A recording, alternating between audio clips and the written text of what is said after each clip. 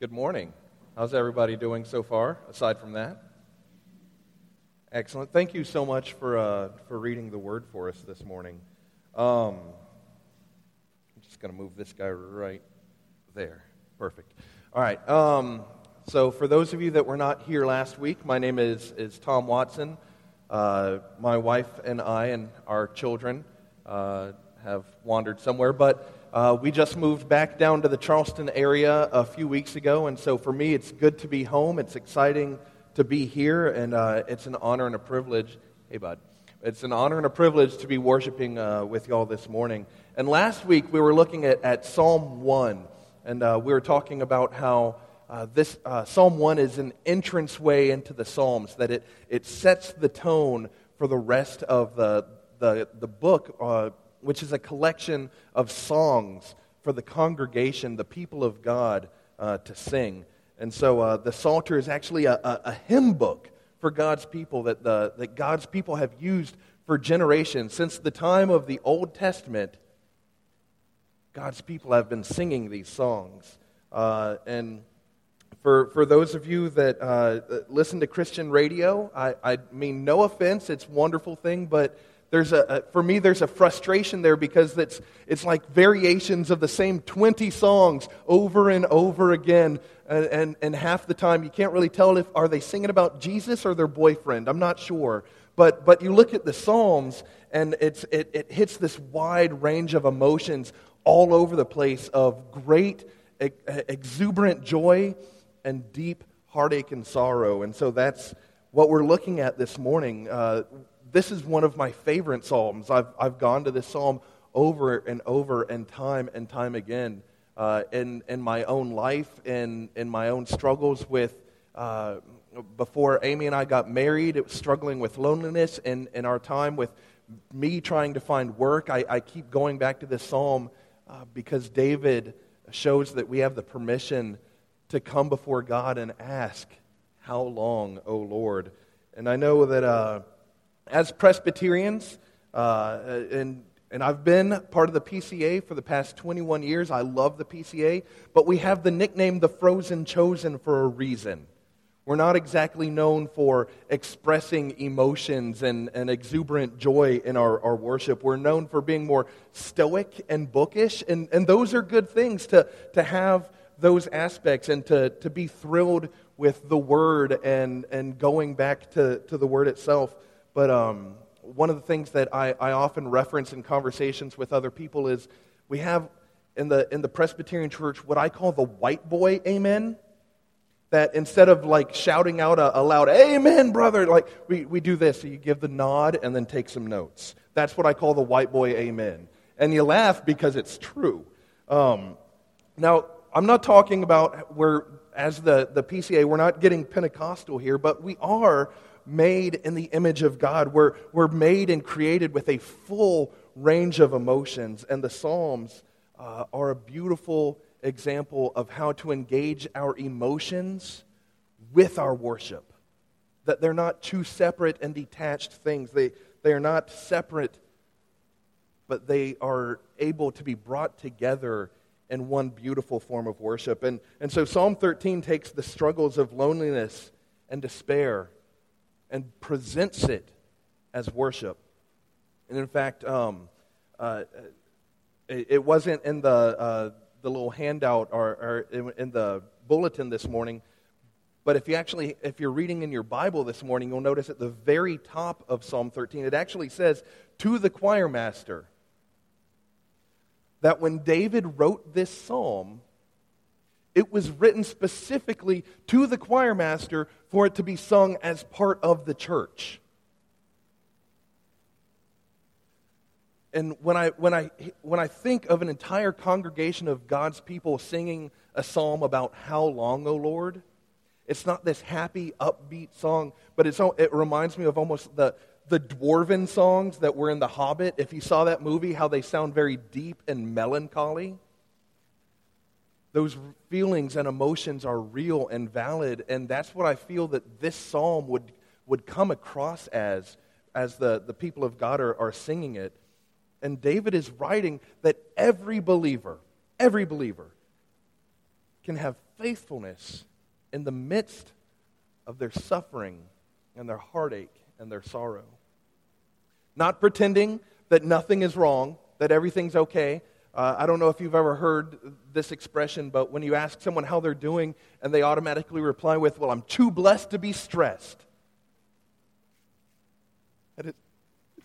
It is such a Christian cliche that on the surface it sounds wonderful. But I think we often try to detach our feelings and we want to neglect these real, valid emotions that are struggling within us. And we have real sorrow, we have real struggle, and we can bring those together with our faith to lead us to real worship. And so David shows in this psalm that there are three ways that you can have faithfulness in the midst of suffering. Because you can cry out to God in your sorrow. You can cry out to God in supplication. And you can cry out to God in certainty. Now, before we go any further, let's ask for the Lord's blessing over His Word. Heavenly Father, we thank You for this time that we can come together and engage Your Word and let Your Spirit speak to us.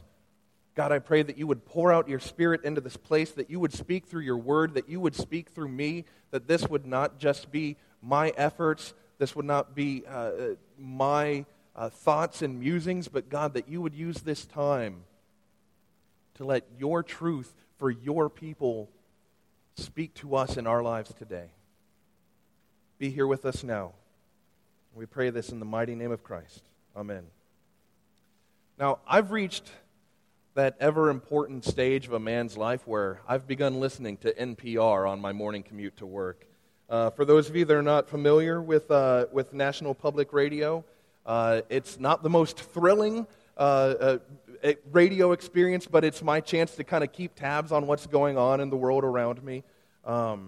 But a couple of weeks ago on my drive to work, they were talking about that there are prisons all over the country that are looking at bringing reforms to solitary confinement.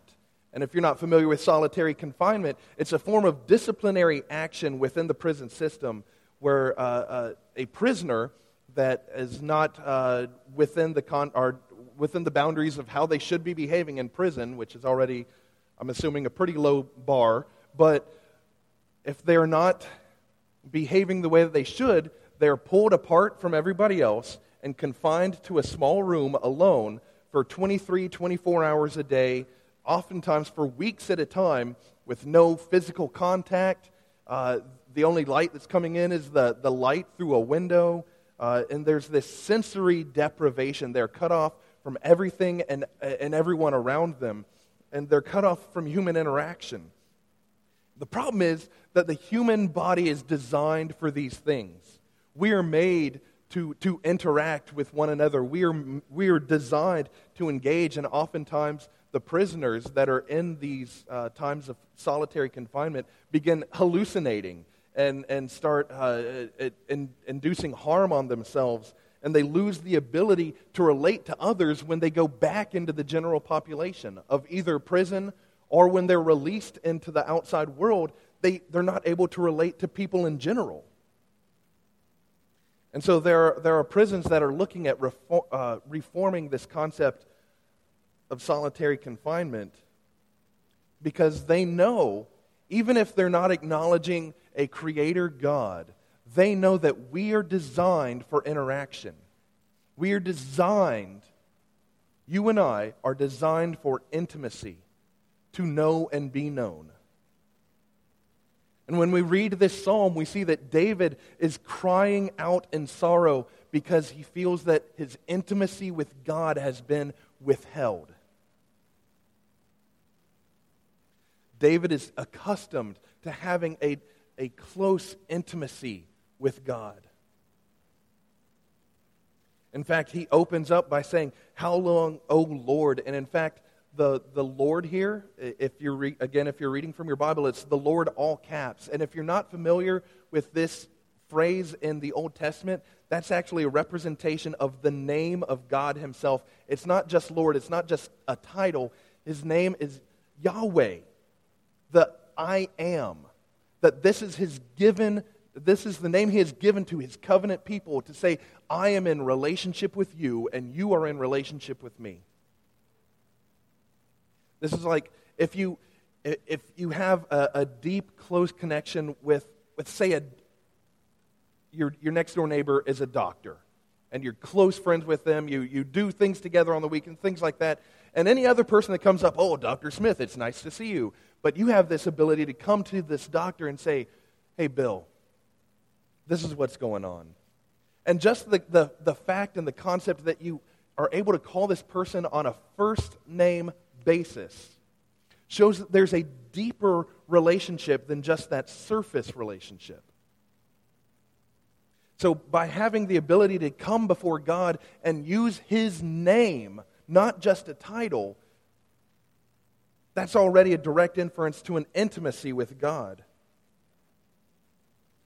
It says, how long, O Lord, will you forget me forever? He's not truly expecting that God is going to forever forget him, but oftentimes with the people that we are close to, that we have relationship with, that we are intimate with, if you're anything like me, you tend to use hyperbole, exaggeration. Amy will often say to me, you never pick up your clothes off the floor, because that is a bad habit of mine. It's not that I truly never do it, but more often than not, I do not. But she would not walk up to a complete stranger and say, you never do this. But because there's that intimacy there, there's that relationship there, there's almost a sense of exaggeration because there's emotion there, there's hurt there. And so David, in his sorrow, is using hyperbole to say, God, I haven't heard from you in forever. Where have you been? How long will you hide your face from me? If you read through the Psalms, being before the face of God is an expression that David uses over and over again because he wants to be in the presence of God himself. He's not content to just read about God. He doesn't want to just go to a place of worship.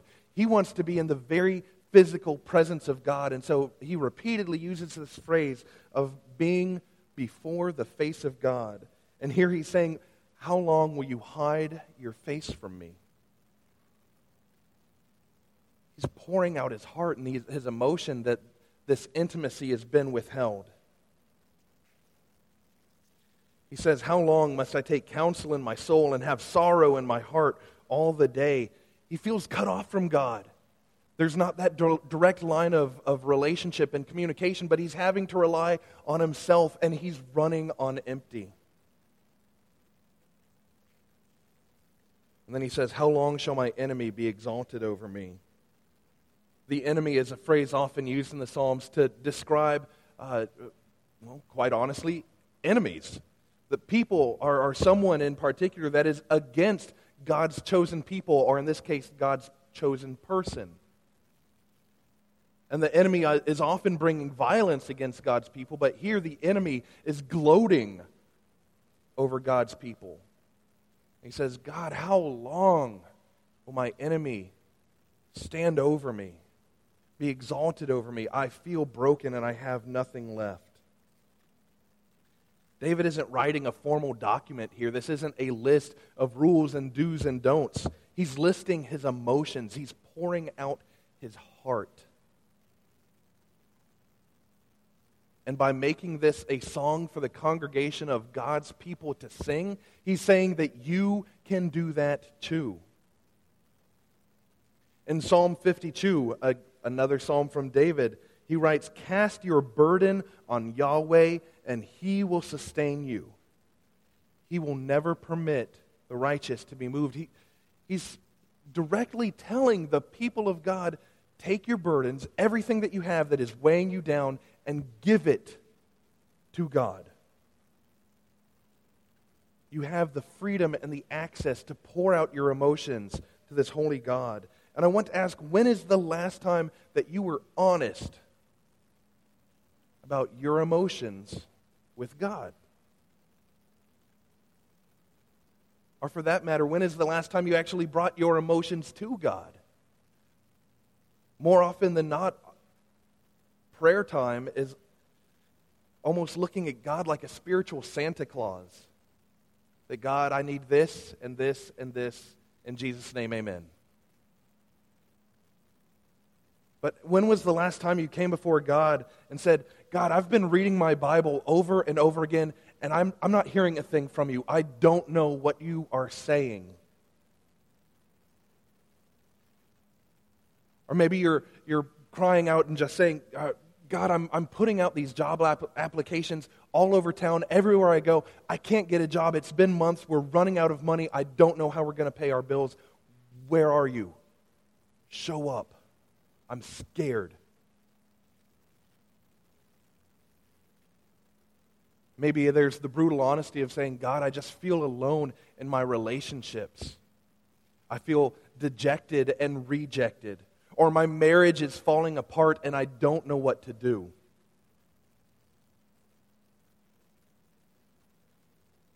Maybe you or a loved one has gotten the dreaded phone call of cancer or some other disease. And there's just the overwhelming fear and you don't know what to do. And here, David is saying that you have the freedom to take your heartache and your sorrow and bring that directly before the God of the universe. Because those feelings are real and valid. Those fears are real. Those questions are valid. And to not bring those before God in our prayer is a form of inauthenticity. We're not being true and honest. And here's the thing, God is big enough to take it. There is no question that you have that God is not able to handle and to deal with. Your emotions are not a sign of a lack of faith. But I will say that bringing your emotions honestly before the Lord is a sure sign of faith.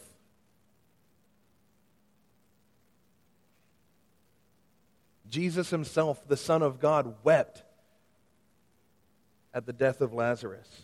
It wasn't sinful or improper. Before he was crucified, as he was praying in the garden, he was so dreading what he knew was coming that he was sweating blood, literally sweating blood out of the dreaded anticipation of what was coming. And Scripture never says that was sinful. It never said that it was improper. It never says that it was invalid. Engaging your emotions with your worship leads you to prayer and honest worship.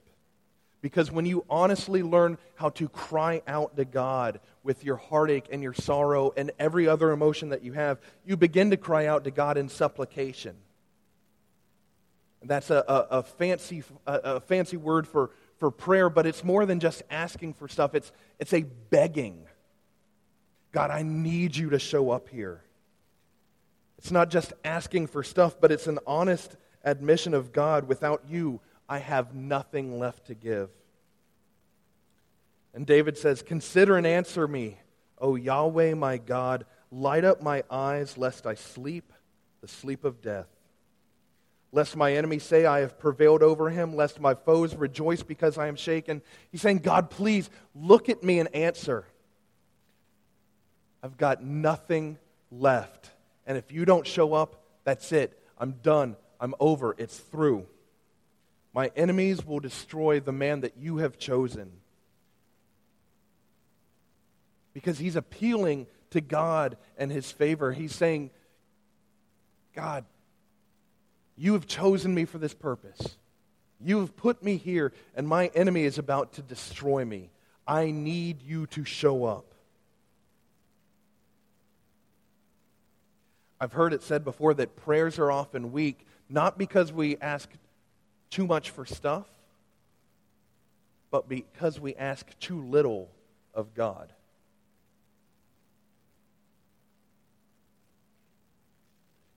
Oftentimes we think of prayer as just a time to come before God and just kind of come with a wish list. But how often do we come before God and just say, I don't need anything else. If everything in my life is stripped away, God, I just need you. In Philippians 4, Paul writes, do not be anxious about anything, but in everything, by prayer and supplication, with thanksgiving, let your requests be made known to God. And the peace of God, which surpasses all understanding, will guard your hearts and your minds in Christ Jesus. In everything. In your daily needs, in your joy, and in your fears. Where is God? What am I going to do? The list of questions that I mentioned earlier. The fears of being able to pay your bills or keep or have a job. Failing relationships or crippling disease. But how often do we leave prayer as a last resort? You try to do everything on your own. Try to come up with every answer that you can think of and every resource that you have at your disposal. And then when nothing else works, you remember that you have God there in your back pocket. Well, I'm just going to send up a prayer and hope God can pull me out of this. But we're here to worship an infinite creator God that spoke reality into existence. Out of nothing. Why would we not go to Him first in our prayers, in our needs, in our struggles, in our fears? Is it a fear that what you're asking for is not worth it? Is it a fear of coming before Him in general? Is it a fear that I'm questioning, does God even care about me and my needs? There's a pastor in New York named Tim Keller, and a few years ago he wrote on Twitter, or he tweeted, if you will, the scientific form, the only person who dares wake up a king at 3 a.m. for a glass of water is a child. We have that kind of access. And I want you to let that sink in for a minute. I know Tim Keller is prolific pastor, author, and all of that. His words are not Scripture, I understand. But I want you to let that sink in, that you and I have the ability to come before God the way that a child would come before a king in the middle of the night asking for a glass of water. That is the intimacy that David is feeling neglected and cut off from here. But you have the access of a beloved child to come before an infinite God. And when that starts to sink in, then you begin to learn that you can cry out in certainty. We see in verses 5 and 6, but I have trusted in your steadfast love. David makes a deliberate choice between fear or faith, and he says, I will trust. Why? Because of God's steadfast love. And this is one of my favorite. I know a lot of people have their favorite, their life verse or their favorite section of Scripture. I have a favorite word in Scripture. And in the English, it's often translated as steadfast love, loving kindness, unfailing love. The Hebrew word it's a guttural word. It's chesed. And there's a lot of baggage in this word.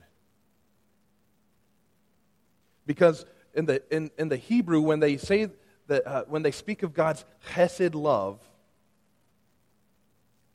that it's His covenant faithfulness to His people. That when Adam and Eve were kicked out of the garden, and before they were kicked out, God said, but from you, your seed will defeat the serpent, will crush his head. This is the same covenant faithfulness that God said to Abraham, that your children, your descendants, will outnumber the stars in the sky. I will use you to bless all people and all nations. The same covenant faithfulness when God said to David that from your line the Messiah will come and the kingdom of Judah will be established forever. All of this covenant faithfulness and love and baggage is tied up in the one word chesed. And honestly, I cannot think of a more beautiful word than that. That's why David speaks with certainty when he says that he has trusted, not because he's trusting in his own ability to trust, but because he's trusting in the faithfulness of God. And that's the twist. The faithfulness in sorrow is not your ability to be faithful, but it's God's ability to be faithful. Your faith is not dependent upon how you feel or how your emotions are at the given moment, but your faith is dependent upon the object of your faith, the one administering the faith that you have. David can rejoice in God's salvation. As he says, my heart shall rejoice in your salvation, because he's longing for physical salvation, but he knows that even if that doesn't come, there's the promise of the spiritual salvation. This is the certainty that we see later on in the book of Daniel with Shadrach, Meshach, and Abednego, or for those of you that grew up with the prophetic tales of Veggie Tales, Rack, Shack, and Benny. And you know exactly what I'm talking about. But as they're about to be thrown in the furnace, they say, we trust that God is going to deliver us, but even if He doesn't, our God is still in control. This is the certainty and the faith that David writes about. This is that covenant faithfulness. It's an unrelenting God that does not give up on His people. And we see that beauty and that faithfulness in the Old Testament, but we see it intensified and personified in the person of Jesus. In John 6, it's recorded that Jesus said, all that the Father gives me will come to me, and whoever comes to me I will never cast out. For I have come down from heaven not to do my own will, but the will of Him who sent me. And this is the will of Him who sent me, that I should lose nothing of all that He has given me, but raise it up on the last day.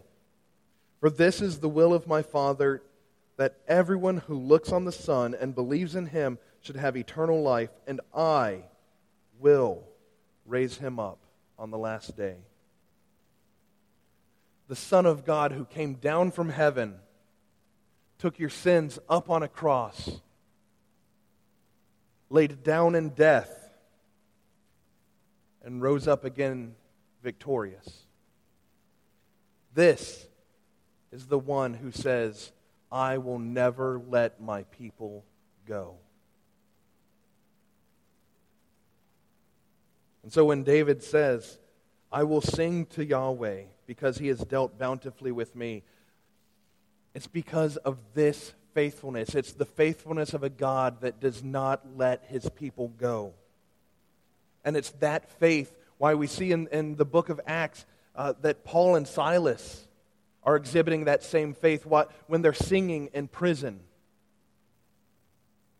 It's that same faith in God's covenant faithfulness why we can see someone like Dietrich Bonhoeffer being locked up in a concentration camp in the Holocaust, singing psalms and hymns to a victorious God.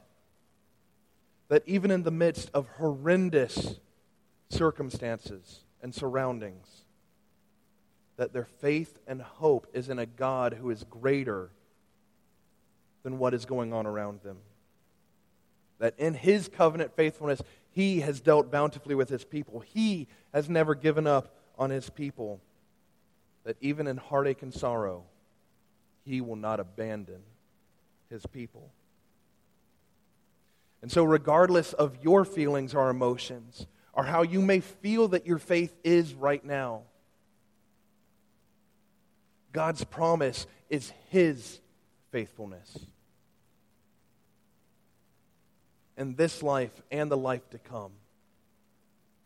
When everything feels like it's falling apart, that God has promised His faithfulness for you to endure. And so I want to ask, will you be honest with God about your struggles and your fears and your emotions? Will you truly depend on God for Him to supply your every need? And will you cry out and sing in certainty of God's covenant faithfulness? Will you? Let us pray. Gracious God, we come before you this morning. And as we look at the sorrow and the heartache of David as he pours out his emotions before you, God, we thank you that you give us, your people, the ability to do the same. That, God, that you give us the access and ability to come to you and pour out our heart and our fears. And God, we thank you because your promise is not dependent on how happy we feel or how afraid we feel. Your promise is that you are faithful in the midst of that. And so, God, we confess our fears, we confess our struggles, and we pray that you would point us back to your word, that you would point us back to the risen Savior and fill us with your Spirit so that as we go out into the world, that we would daily be reminded of your faithfulness to your people. And we pray all of this in the victorious name of Jesus. Amen.